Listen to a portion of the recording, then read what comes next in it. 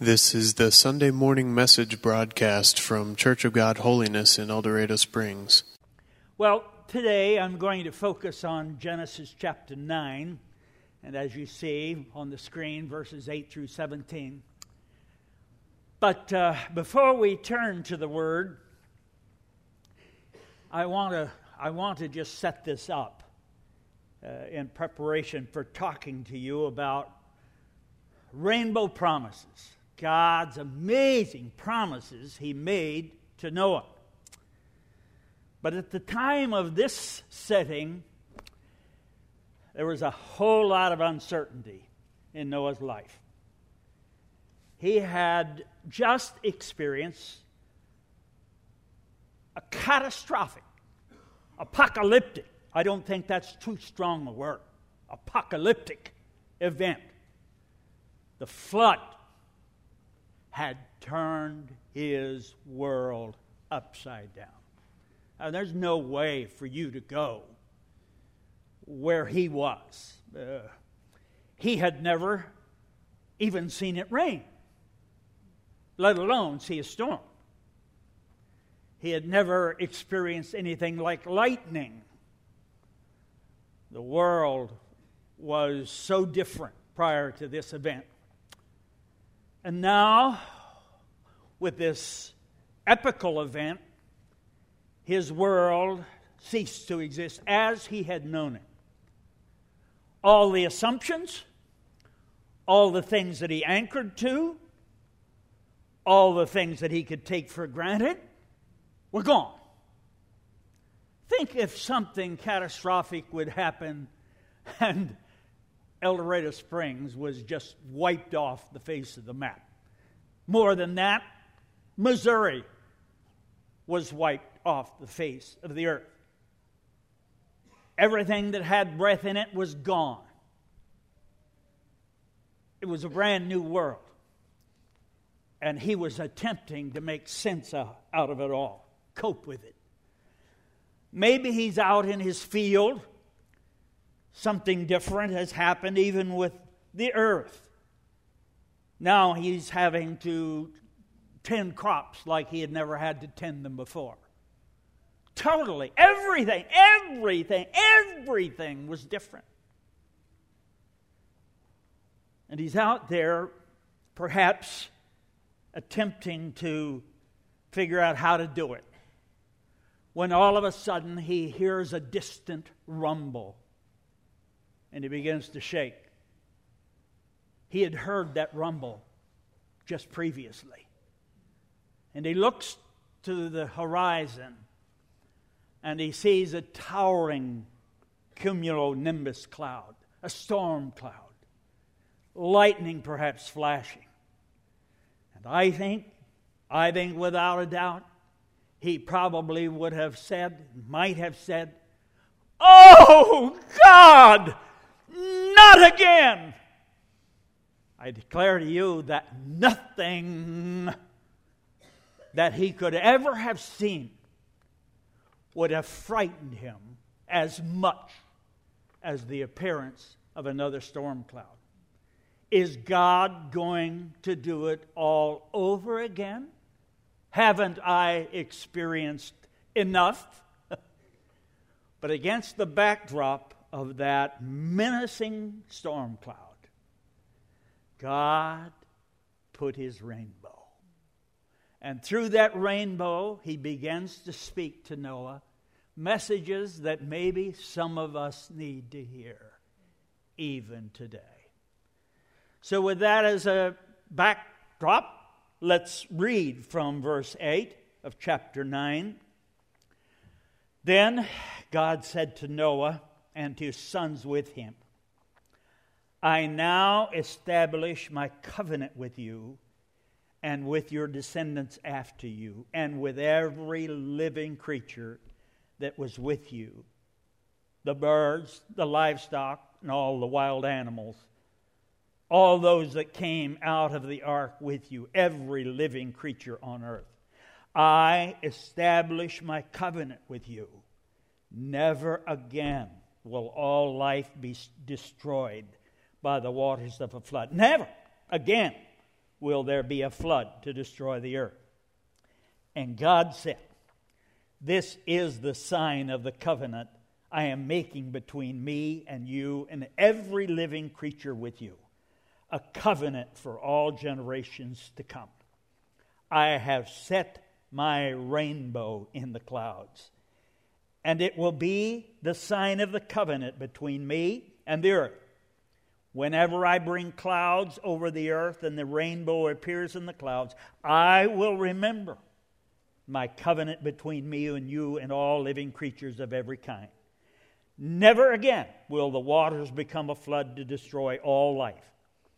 Whenever the rainbow appears in the clouds, I will see it and remember the everlasting covenant between God and all living creatures of every kind on the earth. Verse 17, so God said to Noah, this is the sign of the covenant I have established between me and all life on the earth. I do set my bow in the cloud. So the question immediately arises, what was God saying to Noah? Have you ever thought about that? What was he trying to communicate to Noah by the appearance of the rainbow? And is it possible that God might be saying something similar to some of us this morning? Well, let me just jump right in to answering that question. And I think in part, this is what God was saying. I will not forsake you in the times of your fear and dread. Think of the worst possible thing that could happen to you. I dare say that 90% of us here today, probably at some point, maybe even right now, have gone through something that causes your eyes to be wide open in the middle of the night. Your heart is quavering with fear. What's going to happen? Oh God, what has befallen me? How is this going to end? I think maybe it would be beneficial if I were to just step away from this podium this morning and let some others speak. I'm not sure that I'm really qualified. I've thought as I prepared this message today of that community-wide shaking that we have taken this week with the news that gripped us, the passing of our beloved Travis. Maybe I ought to have Kelly come up here and speak to you today. Maybe I ought to invite my friend Rick Baker up. He's been there. He's done that. Maybe I should. Holly was in the service, the earlier service. Maybe I ought to allow Holly to speak. And I noticed as I brought the message this morning, Holly's head was shaking. It's true. It's true. In the midst of the thing you fear and dread the most in this whole wide world, God puts his bow in the clouds and he says, I'm with you. I'm not going to forsake you. I'm here. I declare to you once again, there is absolutely nothing that would have caused him more fright and consternation. Oh, dear Lord, is this going to happen to me again? I've, in the course of my ministry, have walked with people through the valley of the shadow of death. I've been with some who are older. I'm thinking now of an individual who was conscious of the fact they were losing their eyesight. And they would just weep, take hold of me, and say, am I going to have to spend my days, the last years of my life, totally blind? They were frightened beyond measure. And I have been with those who've gotten that dreaded word. It's cancer. Friends, I want to tell you that sends a chill all over me today. I kind of humorously mentioned this morning a time not all that long ago when I stepped out of a shower, and I hope this doesn't take your mind where it ought to be, but I happened to glance up in the mirror, and I saw where on my side I have a mole, but completely in a perfect purplish, yellowish circle. There was something surrounding that mole. I want to tell you, honey, come here. I'm in trouble. I remember saying that. I'm in trouble. I'm in trouble. That has the absolute classic look of melanoma. And I had witnessed those who'd had that particular kind of cancer and how fast it can act. And I got on the phone and I called my primary physician. And I said, George, I've got to get in to see you today. Richard, I have no openings. But you've got to see me today. I tell you what I'll do. I'll put you on a waiting list if anybody cancels. But it's probably going to be about 4 days before I can see you. Can I tell you something? Those were the longest 4 days I have ever spent in my life. I began to think about what I needed to add to my will. Honestly, I began to think about the steps that I needed to take to prepare my wife for my demise. How is Wanda going to cope with all this stuff? I've always taken care of all the business, and I went over it with her in detail. Here's where this is, and here's where that is, and honey, you need to be conscious of this need. And finally, I got the call. I walked into the doctor's office, and he said, show me what you're concerned about. And I showed him, and he said, oh, how did you bruise yourself? I said, what did you say?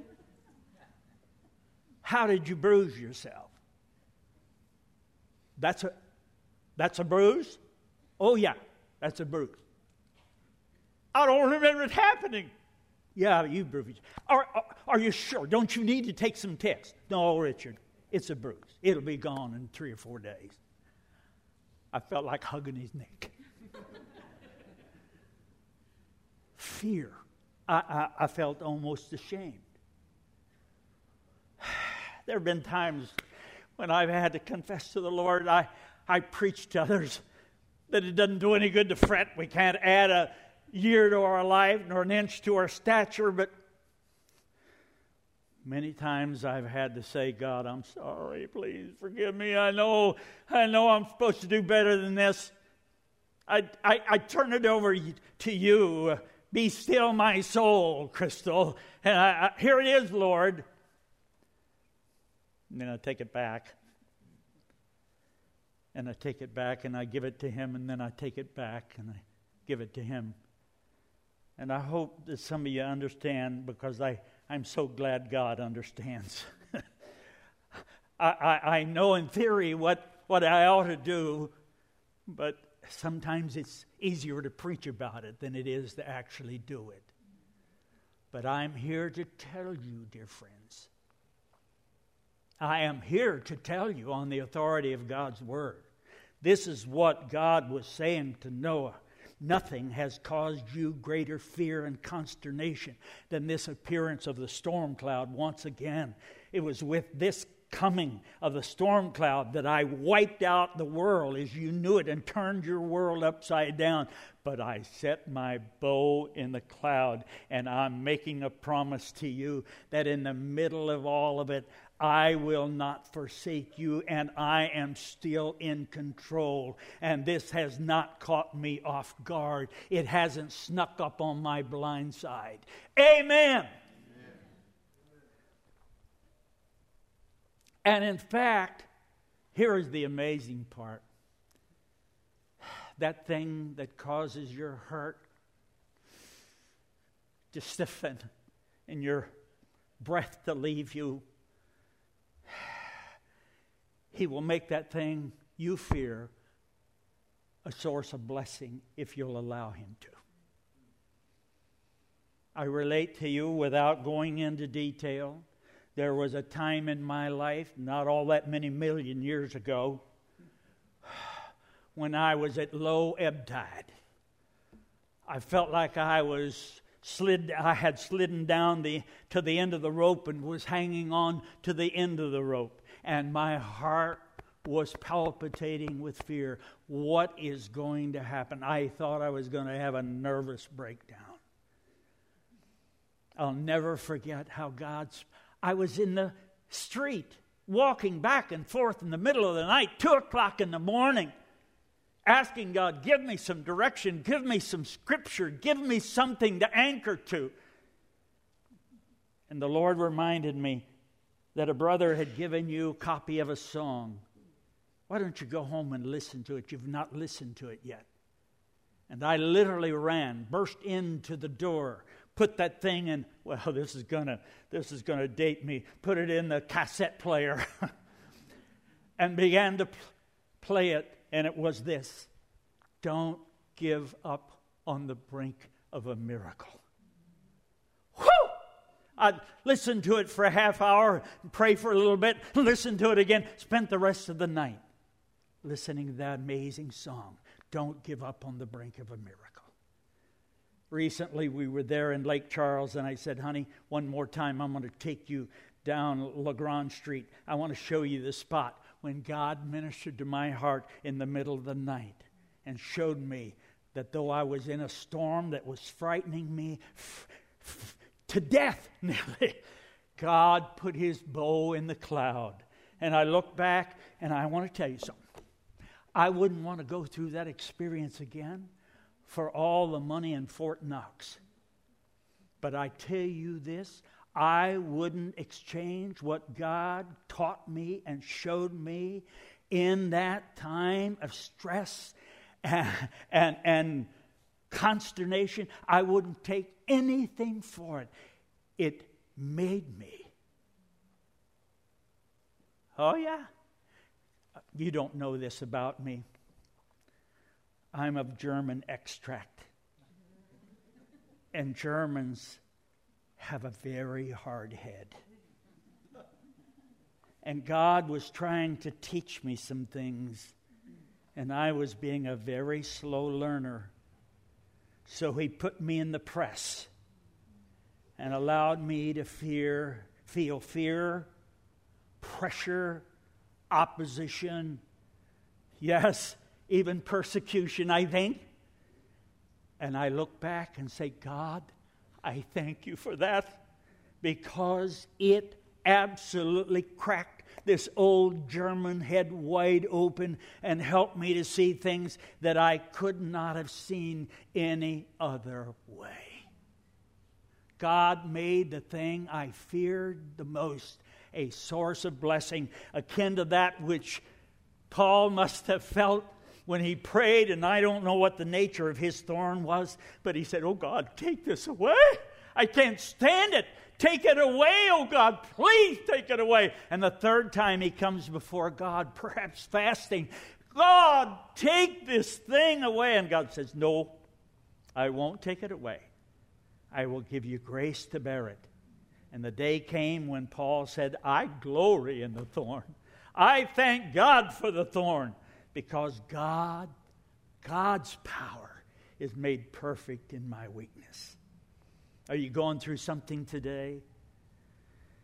It's horrific. You never thought it would befall you.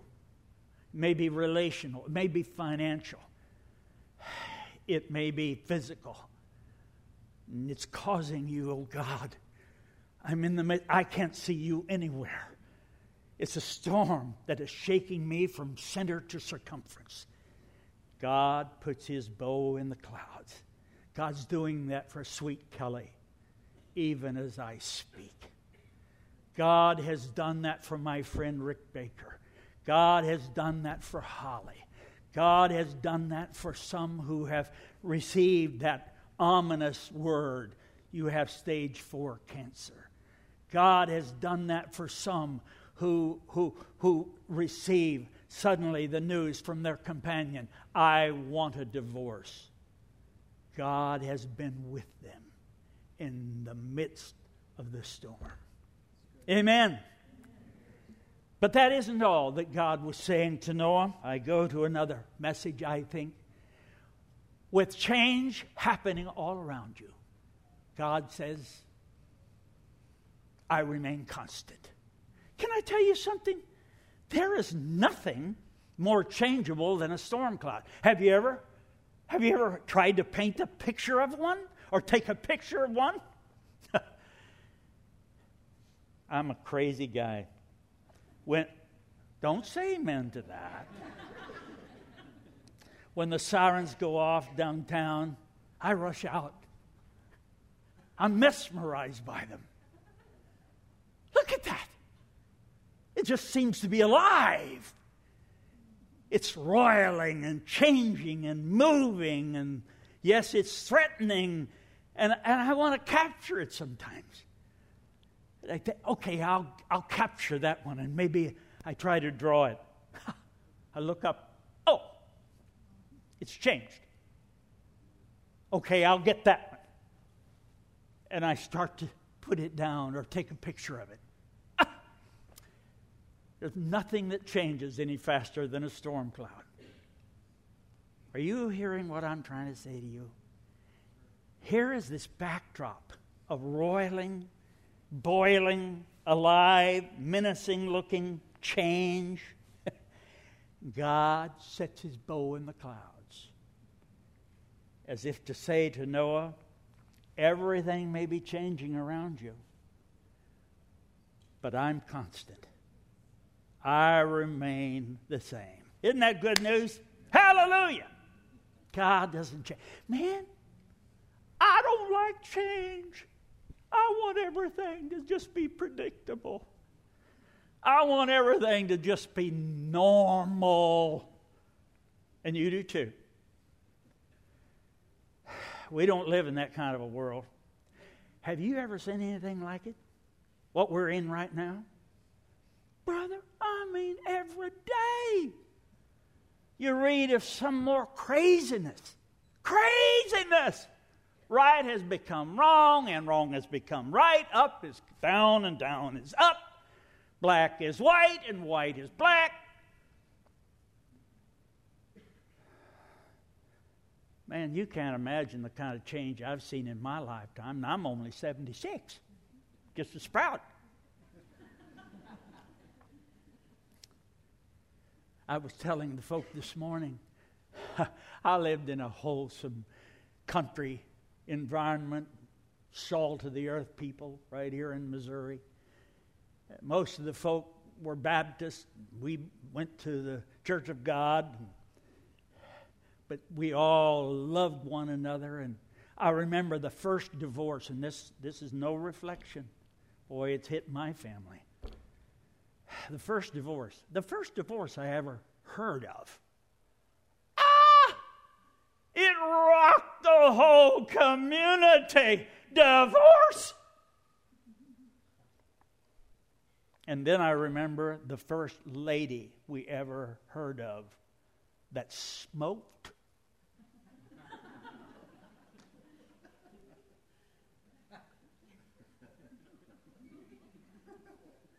It was a scandal.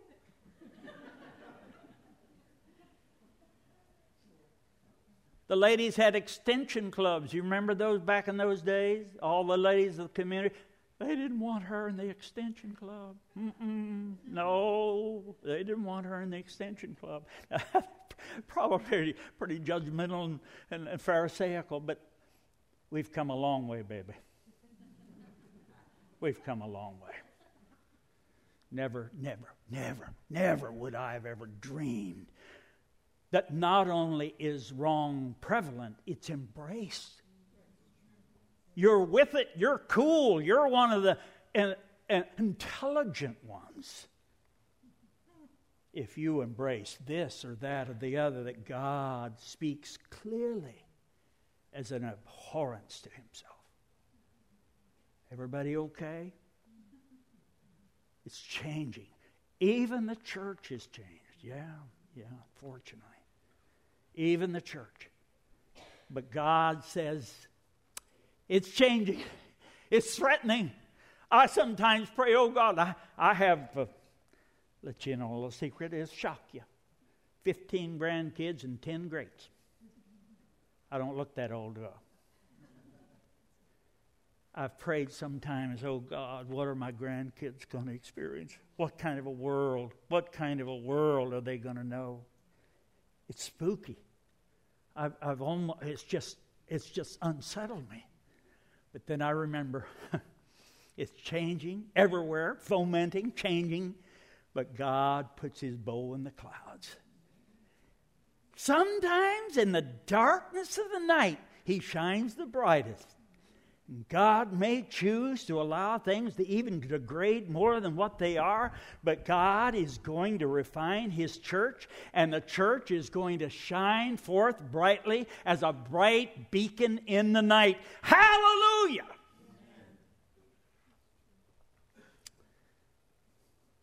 He says, I am God, and I change not. Heaven and earth shall pass away, Jesus said, but I will not pass away. Thy throne, O God, is what? Forever. And aren't you glad that God is the same? Yeah, but Richard, you gotta be up with the times. This is the way we have it figured out. I had an individual at an altar praying with him some time ago. Oh my, he was in clear violation of God's written word. And he stopped me as I prayed. He said, this is the way I have it. This is the way I have it figured out. So I opened the word and I said, could you read this with me? Yeah, I know, but this is the way I see it. And I had to remind him that it mattered not one whit how he saw it or how he had it figured out. This is the unambiguous Word of God. Hello. And if all society and culture and media and Hollywood all say, this is smart, this is enlightenment, but God says, no, this is my standard. I stand with the unchangeable Word of God. Amen. But in the midst of change happening all around you, God says, I remain constant. Let me go to the last thing I think God was saying to Noah. This may stretch your mind a little bit. But God is saying, I am a God of mercy, Noah, as well as a God of judgment. You see, listen to me. The storm cloud, what? It was a symbol of judgment. It was with the appearance of the storm cloud. He wiped out the world as Noah had known it. And now here comes another judgment. But God put his bow in the clouds. And that's a symbol of God's mercy and his love and grace. All Noah had ever known was God's judgment. That's the way he perceived God. And maybe that's the way you perceive God. God of judgment. He's out to the sheriff God. He's the God who comes riding in on his white steed with 6 shooters on each hip. Bam, bam, bam, bam, bam, bam. Gotcha. Gotcha. That's the way some people perceive God. It's God who's out to get them. But I want to tell you something. God is a God of mercy. Help us to understand that, dear Lord. Because the pendulum has swung. I can remember in an earlier day in my ministry and my colleagues, we preached a lot of judgment. We kind of reflected Jonathan Edwards, sinners in the hands of an angry God. Preached a lot about crossing the deadline. And But the pendulum has swung clear to the other extreme. Now he's all Santa Claus and Easter Bunny, Tooth Fairy, all wrapped into one. God of love. You can't make too much of God's love, though. I don't want to minimize that. But may God help us to understand that He's a God of judgment. There will be a day when He will hold us to account, but He's a God of mercy as well. And sometimes the thing that we interpret as judgment, in reality is His mercy. I close with a personal illustration because these are graphic in our memory. When I was a kid growing up, it was not debatable whether you went to church when it was time to go to church. Anybody else understand that? I tell them we had a drug problem. We were drugged to Sunday morning, we were drugged to Sunday night, we were drugged to Wednesday night, we were drugged to...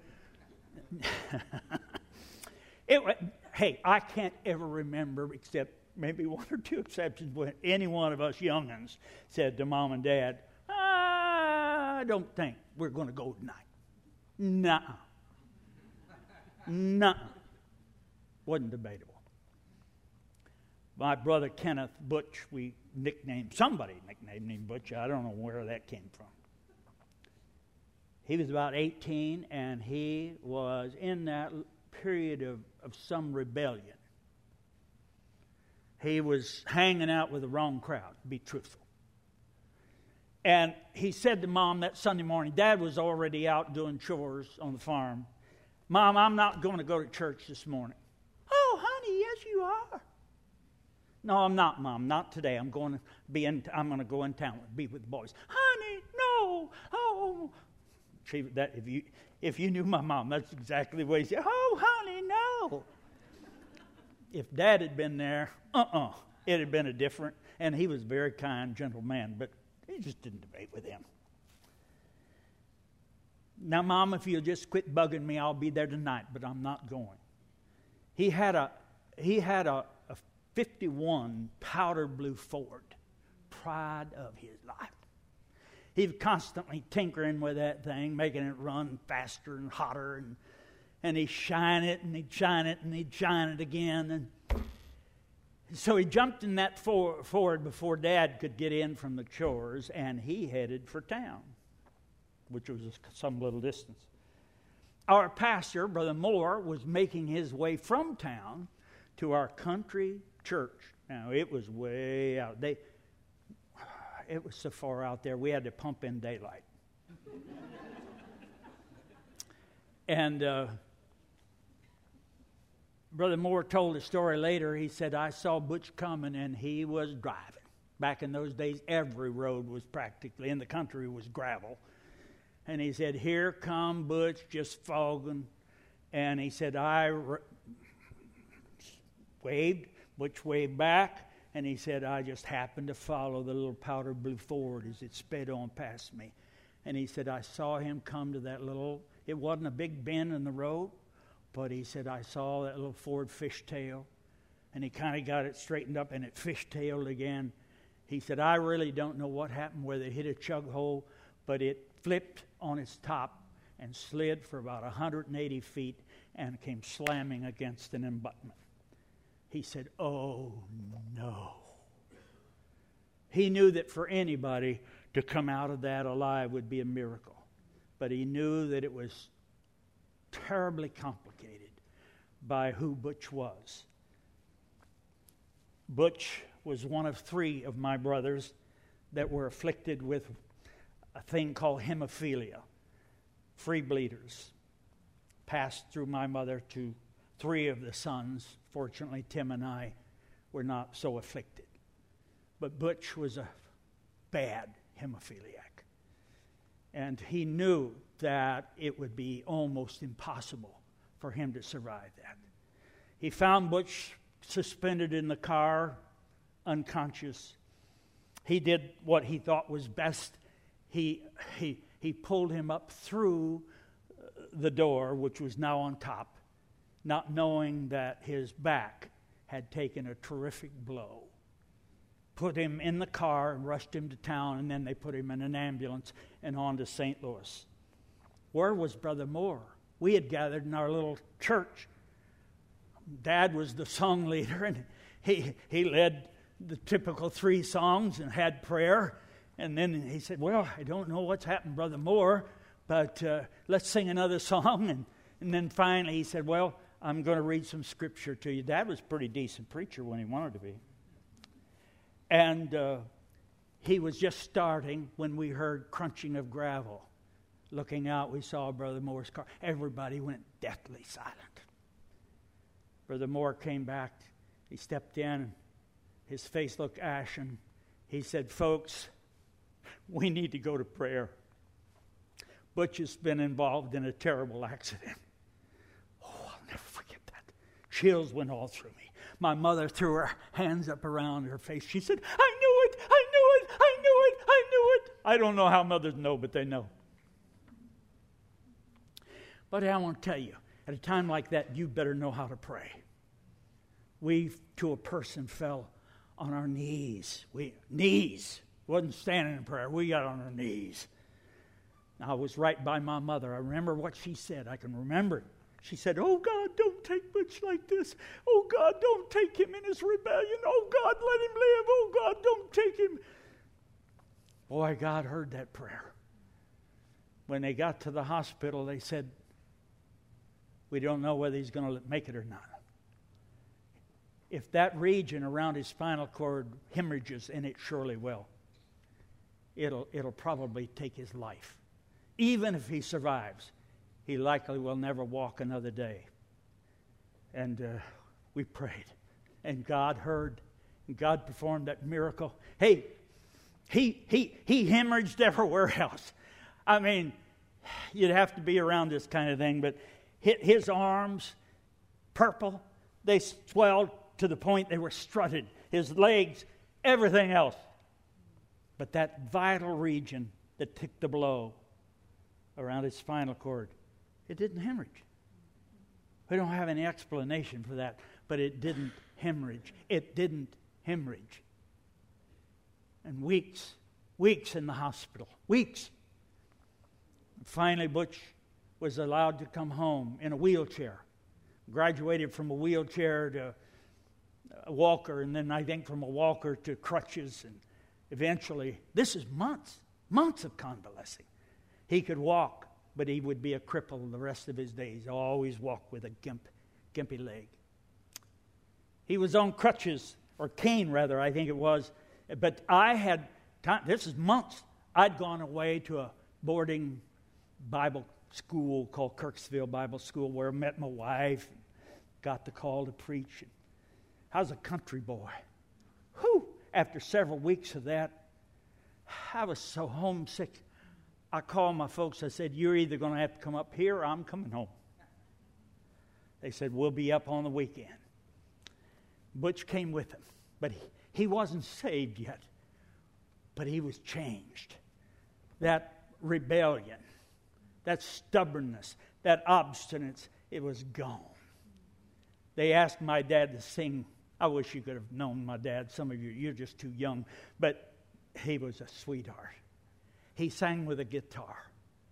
And he sang, I'll never forget that Sunday morning, the old Kirksville church, The Loveliness of Christ. I say he sang about one verse, and that's as far as he got all choked up. He just stood there strumming his guitar with tears streaming. And I heard the awfulest racket, thumping and bumping. I thought, surely a baby has fallen off the pew. I craned my neck around, and old Butch was trying to get out of that end pew, and his old crippled legs weren't working right, and that cane was thumping the pews all around as he staggered out into the aisle, tears flooding down his cheeks. He headed to the altar, and about 6 other young men joined him there. Meeting was on. And Butch gave his heart to God that Sunday morning, and he never, ever looked back. You've been listening to the Sunday morning message broadcast from Church of God Holiness in El Dorado Springs. Our messages are archived at www.eldochurch.com, or to order compact discs or DVD videos of the messages, call the church at 417-876-2200. Thank you for listening.